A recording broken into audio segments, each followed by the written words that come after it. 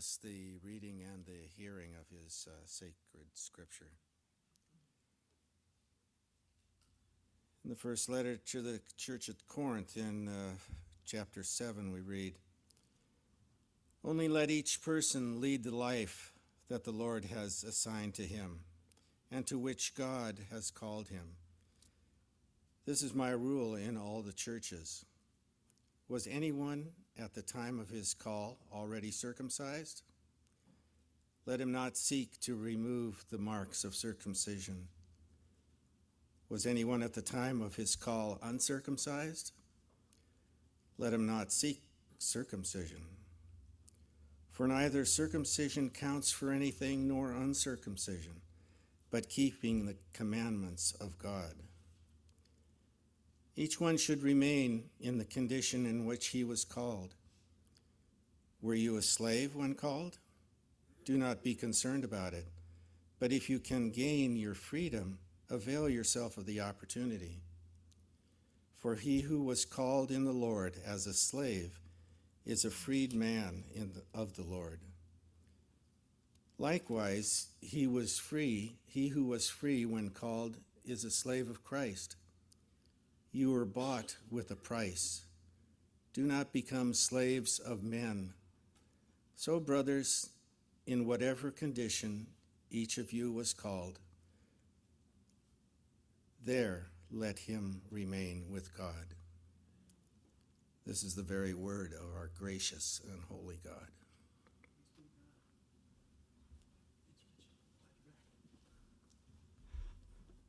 Good morning, everybody. Let's open with a word of prayer before we turn to God's holy word.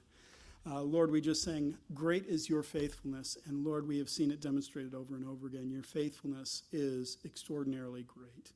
And so, Lord, we thank you for that. We count on that. We count on you being faithful to your word, to your people, repeatedly, and in the best possible way, because we are in Christ. We are sons of God. And so, Lord, I want to pray for, especially for Kyle and for Steve, as they're both recovering from different conditions. But, Lord, would you continue to provide these men strength, heal their bodies. And I thank you for their service to us as a congregation, their friendship to me personally. And, Lord, I just count on you continuing to strengthen them and get them on their feet. And, Lord, how they will serve now that their health is restored too. Lord, I pray that you would use them and bless them. And Lord, I know of numerous needs within the congregation of different people in different situations, personal needs, family needs, all kinds of things going on. And so, Lord, I want to pray a general prayer for our congregation that as we struggle through these things, as we wander through, as we try to find what it is that we're supposed to be doing at any given moment, Lord, we pray that we would be walking with you and that you would make through the Holy Spirit, you would make clear to us that you are with us, that you care. And Lord, as James tells us, if anyone lacks wisdom, let him ask. And so, Lord, we pray that in those areas where we lack wisdom, that you would fill that up. And so be with us, Lord. Lead us as your people, as a church and as individuals, as families, as you see fit. And Lord, we pray these things in Christ's name for his glory. Amen. So last week we took a break and we looked at marriage, kind of did a deep dive on marriage. And so now we're back to chapter 7 again. We're digging back in. And in this middle section, I think Paul is doing something very helpful. To remember where we're at, right? The Corinthians, he started in chapter 5, a man has his stepmother and you people are boasting. And then at the beginning of chapter 7, he quotes their dictate or their thought, it's good for a man not to touch a woman. And so when you put these together, I don't know if you remember, I was like, what are they thinking? How can they be so polar opposite? And what I think is going on is I think the Corinthians tend to run to extremes. I know we would never do that. We don't, that doesn't happen now. But these Corinthians are running to these extremes. Either we have liberty in Christ, therefore do whatever you want, or we've been called holy, and therefore you can't do this and this and this and this. And so Paul is trying to draw them back to this is who we are in Christ. And so when we come to this section today, live like you're called. This is that idea that you're called and you're brought into Christ where you're at in life. I think what he's doing is he's pausing in the middle of the discussion of marriage to draw them back and say, all right, let's not head to those extremes. Let's stay where we're supposed to be. Because when we get back to 7, he's going to go back on marriage. And what he said at the beginning was a pretty strong statement about what marriage is and about singleness and those kind of things. And so I think Paul was maybe a little concerned about the rushing to extremes. And we probably need that too.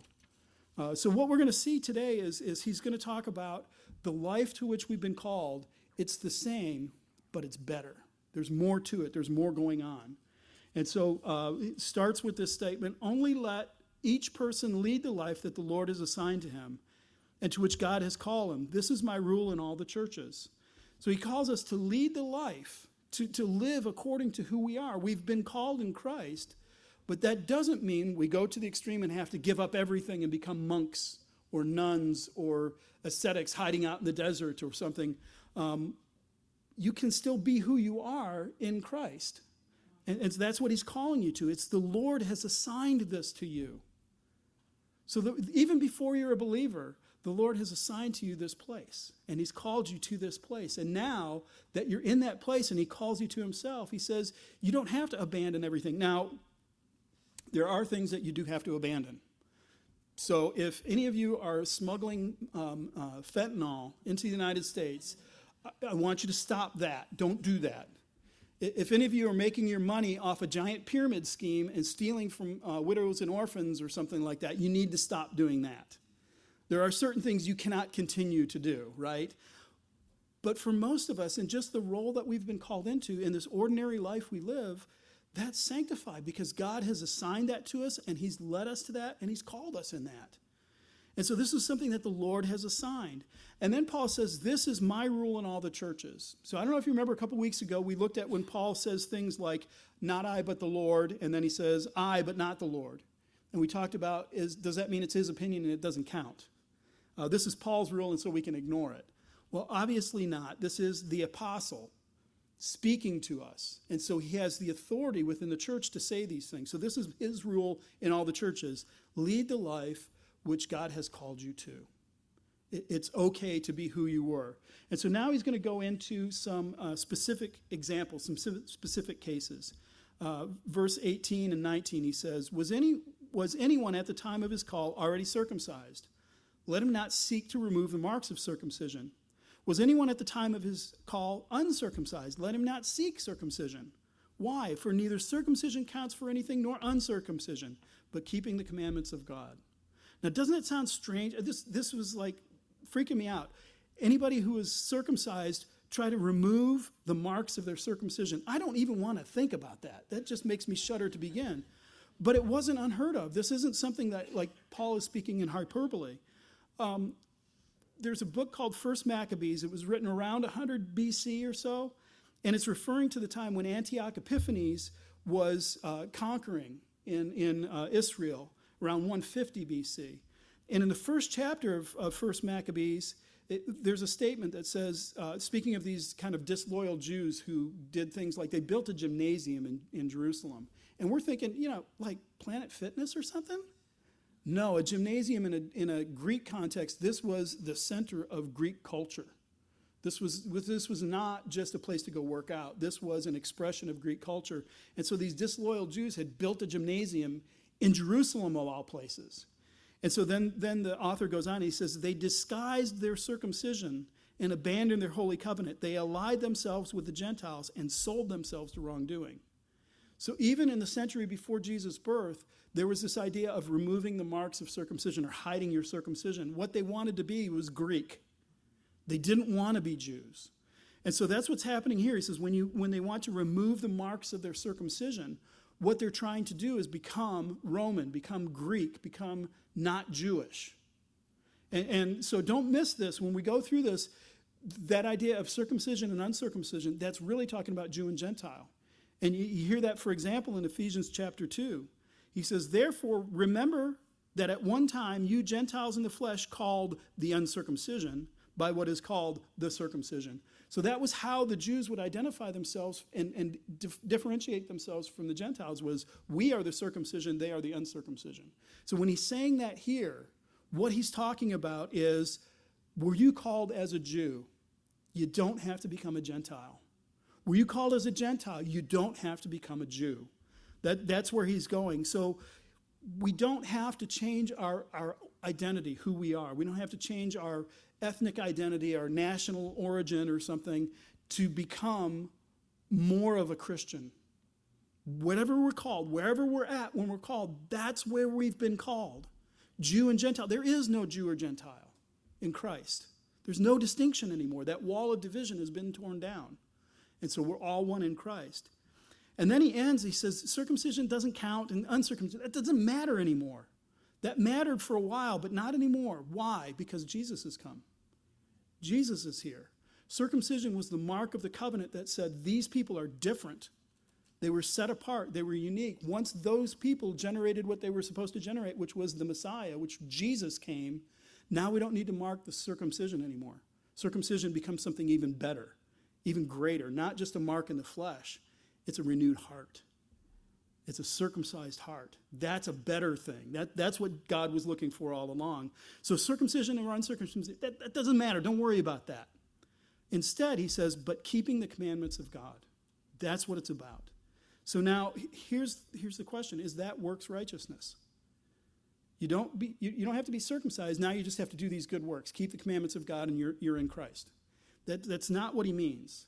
I don't think that's where he's going with that, because he says a similar thing in Galatians.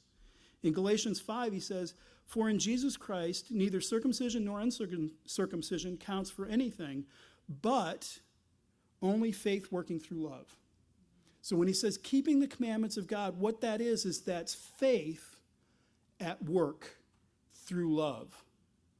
What it means is we love God so much, we love Jesus so much, we say, this is who they are, I want to be more like them. And so we're acting not out of, if I do these things, God will like me, or if I do these things, then I'll receive the blessing that God has for me. But instead, we're saying, I'm in Christ. What does it mean for me to be in Christ? It's faith working through love. James warned us, if your faith doesn't do anything, it's not saving faith. He didn't say you're justified by works, period. He said faith produces something in you. This new life that you have in Christ, it changes something in you. You have a new identity, a new purpose, a new role in life. And so you live differently. You keep the commandments of God by faith working through love. That's the important part. So it's not works righteousness. That's not where he's going. But don't miss it. Now that you've been included in Christ, now that you're one of his, you're a new creature, not Jew or Gentile. That doesn't count anymore. You don't have to become one or the other to be acceptable. So then verses 20 through 23, he says, each one should remain in the condition in which he was called. He's going to echo that a number of times. In 7 verses, he's going to say it 3 times. You think that's important? I think that might be what the point of this section is let each one remain in the condition in which he's called. So then verse 21, now he moves to another case. Jew and Gentile, okay, we've discussed that. Here's another one. Were you a bondservant when you were called? Don't be concerned about it. But if you can gain your freedom, avail yourself of that opportunity. For he who is called in the Lord as a bondservant is free in Christ. Likewise, who is free was called, when he was called, is a bondservant in Christ. You were bought with a price. Do not become bondservants to men. I like the fact that when Rich read, he didn't say bondservants. His translation said the word slave. Now, the ESV has footnotes. Every time bondservant comes up, it's a complicated word. It's not as straightforward as we think. The Greek word is doulos, and doulos can mean slave, but it can also mean somebody who's in service to somebody else, an employee, or a friend helping a friend. It's a little bit more complicated. So in the introduction to the ESV, they said that the term actually covers a range of relationships that require a range of renderings, either slave, bondservant, or servant, depending on the context. I think this context demands the word slave, because he says if you can avail yourself of your freedom, then do that. If you're doing a friend a favor and you're a servant that way, don't avail yourself of freedom. Finish what you're doing for your friend. But if you're slaves, if you're owned, if you've been purchased by someone else, then you should avail yourself of the opportunity to become free. So what he's saying here is, if you're a slave, don't worry about it. That doesn't mean you're less of a Christian. Why that's important is because of the way slaves were understood in the first century.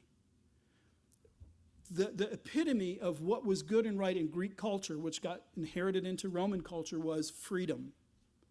The freedom of the person. So the more freedom you enjoyed in society, the better off you were. The higher tier you were in, the more you were esteemed. A slave, bottom of the rung. Worst thing possible.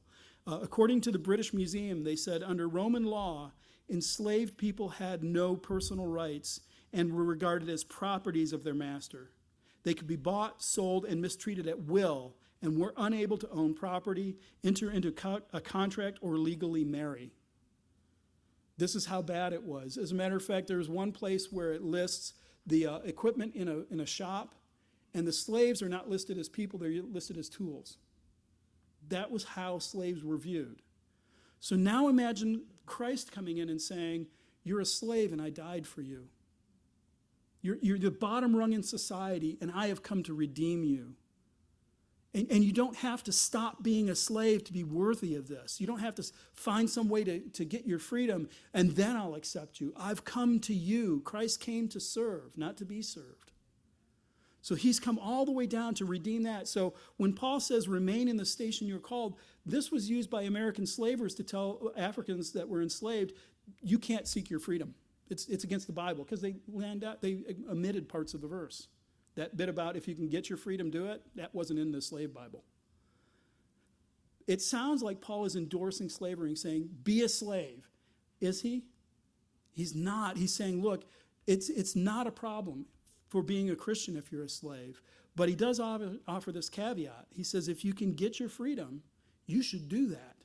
It would be better for you to be free than to be a slave. And so when you go to the book of Philemon, Philemon owned a slave. His name was Onesimus. And Onesimus ran away from Philemon. And he met Paul, probably in Rome. And Onesimus now becomes a Christian and a servant to Paul. And so Paul is enjoying Onesimus' company, his fellowship, his friendship. And he says, brother, we've got to make this right. You got to go back to your owner. You can't be here. We have to set this right. And so he writes a letter to Philemon and says, look, you have a right to own him. You have a right over him. He is your property. But I want you to do what's right, and I'm not going to command you. There is a right thing to do, and it was receive him not as a slave, but as a brother. This slave has now been set free. You don't, and he says, I want this to come from your heart, right? The commandments of God, faith working in love. I want you to love your brother and see if he's not more useful to you now as a brother than he was. And by the way, Onesimus goes on to become a bishop in the early church, so he was kind of a big deal. So it worked. So when Paul is saying, if you're a slave, stay there. That's not this absolute statement that says you can never change, because he does add that caveat. If you can get your freedom, do that. That's better. But what's important, he says, is you were bought with a price.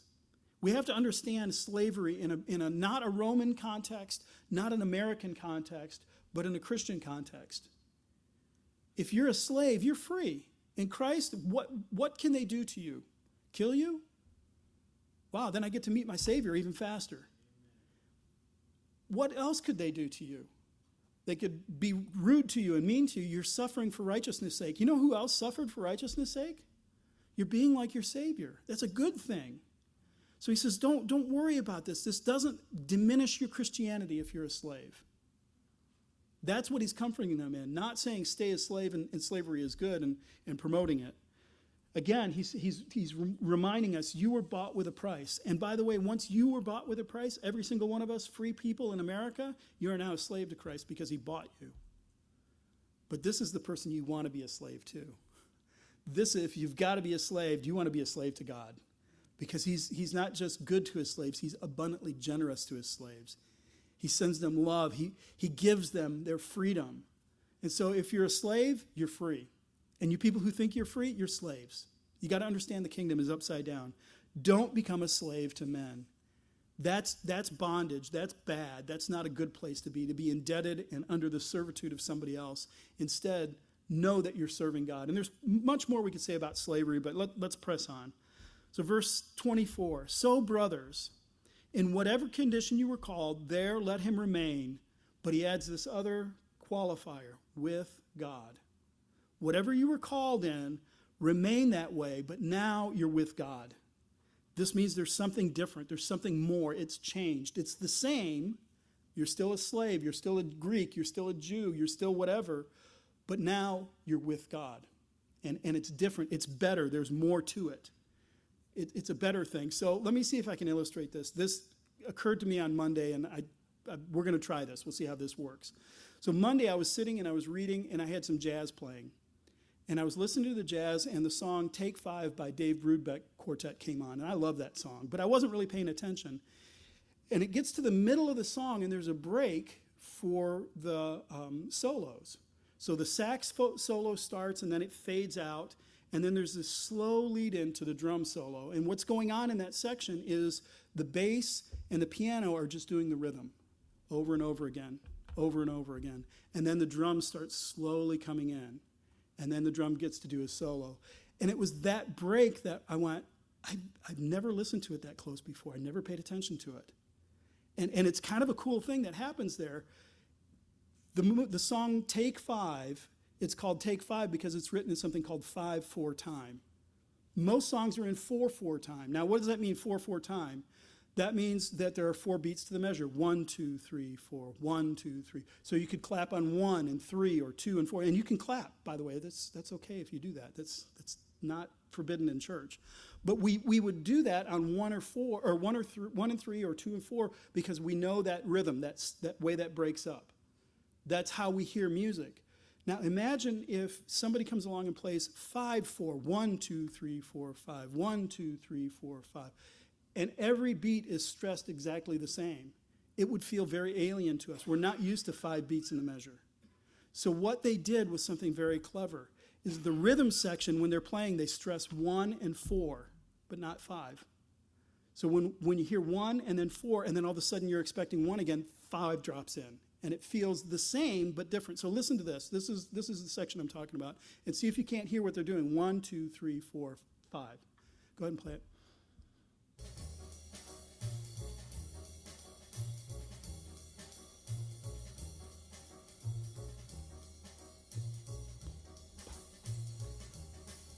Can you hear that? 1, 2, 3, 4. What they've done is they've made it so it's accessible to us.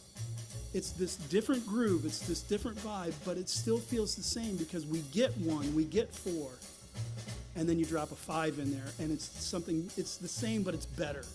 There's more to it. That's why it was so strange and so unfamiliar, and yet we could connect with it because they made sure they stressed those beats that we're familiar with, that we're used to. And that's exactly what I think Paul is getting at here is whatever condition you were called in, there let him remain. Beat 5 with God. Your position before you knew Christ, it doesn't look any different. I was a truck driver before I met Christ. I'm a truck driver after. But there's something different about it. The position is now changed. It's got that extra beat in it. It's fuller. It's richer. There's more going on. It's more than what you thought it was. And so listen to how Paul describes these 4 times when he says that we should do this. He says, the place you are in life is what the Lord has assigned to you. You are to be what God has called you to be. Verse 17. Verse 20, each one should remain in the condition in which he was called. Verse 23, you were bought with a price. Do not become bondservants of men. 24, we just heard. So, brothers, in whatever condition each one of you was called, let him there remain with God. Because it's better to be with him. So you don't have to become a vegan or Jewish or male to be a better Christian. You don't have to be free or socially elite or poor to be a better Christian.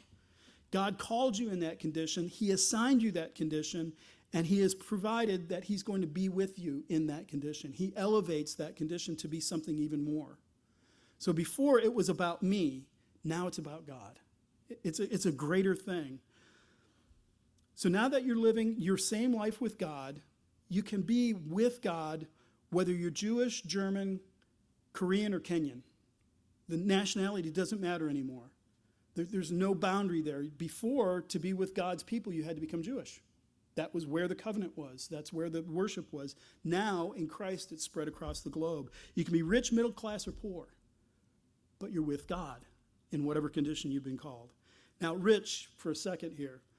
Didn't a rich man come to Jesus and say, what must I do to inherit eternal life? And Jesus told him, sell everything. So that means if you're rich, you have to sell everything. Otherwise, you're not a real Christian, right? You notice that's the only person he ever said that to. As a matter of fact, there's an opposite called a man named Zacchaeus, who was a tax collector. And when Jesus goes to his house, he says, salvation has visited this home. And Zacchaeus' response is, hey, if I've wronged anybody, I'm paying him back 4 times as much as I wronged him. So the idea that you could be rich and still be a Christian sometimes sounds counterintuitive, but what was going on with that rich man who came to Jesus and said, what must I do to inherit eternal life? And his answer was, sell everything and follow me. Is the man also had this discussion where Jesus said, well, you know what the law says. What does the law say? And he says, I've kept all of these from my youth up. And Jesus' response when he looks at him is, he loved the man. He said, I love you and you're deluded. You're missing something. You haven't kept all the commands. There's one you're missing. It's called, thou shalt not covet. So for you, in order to follow me, you have to obey the commands of God, including not coveting. And I know what you're feeling. Sell everything and come and follow me, because you're coveting that above me. And it says the man went away sad because he had much riches. So it's not impossible for the rich to become Christians, camel through the eye of a needle kind of thing, but everything's possible with God. So you don't have to become poor to become a better Christian. You don't have to be middle class to be a better Christian. You can be rich and be a good Christian. You can be married, single, or formerly married. We saw that the week before. You can be an engineer, a Starbucks barista, or a musician. There's no sacred job in there that will draw you closer to God. You can be a boomer, Gen X, or Gen Z and be a Christian. That's good news for all of us because we kind of cover that spectrum. So then, how do we do all that then? How do we live in the life in which we've been called and yet be with God in that life? What does that look like? I think the key for me is it's the first Bible verse I ever memorized, Galatians 2:20. I have been crucified with Christ, and it's no longer I who live, but Christ lives in me. And the life which I live in this flesh, I live in the flesh. I live by faith in the Son of God who loved me and gave himself for me. How do you do this? How do you live this life that you've been assigned in a way that honors God? I think Paul sums it up for you right there. It's no longer you who live, but Christ lives in you. And the life you live now, you live for the Son of God. That's what it means to do that. That's what it looks like. It's no longer your life. Now you're saying, this life that I'm living, Lord, this is for you. How can I do that as a Starbucks barista in the way that glorifies God? How can I do that as a school teacher in the way that glorifies God? How does the fact that Jesus has come into my life modify what I'm doing, even though it looks exactly the same? So let your new life be informed by that. You don't need to live in the immediate satisfaction when you know that Jesus will return and you'll be raised. You don't have to say, I need it now. I see the thing. I want the thing. I'm going to get the thing. I'm going to do the thing now because life is short and you better make the most of it. What changes is you're going, no, I'm going to be raised with Christ. I'm looking to the future. I have a hope that goes beyond this. God's telling me this is not a good thing. Praise the Lord.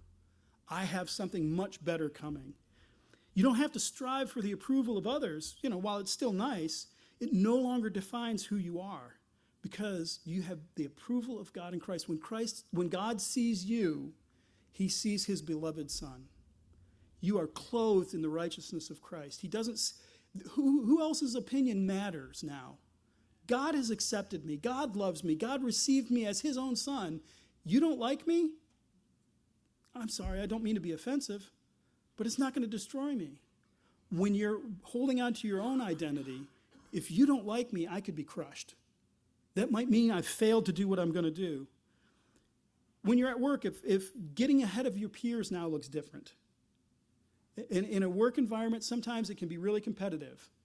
I've seen this a number of times. I called it kingdom building. Somebody at work knows how to do this one thing, and they're not going to tell anybody else. And everybody has to come to them, and they're going to maintain their kingdom. I have control because I can do this thing that nobody else can do.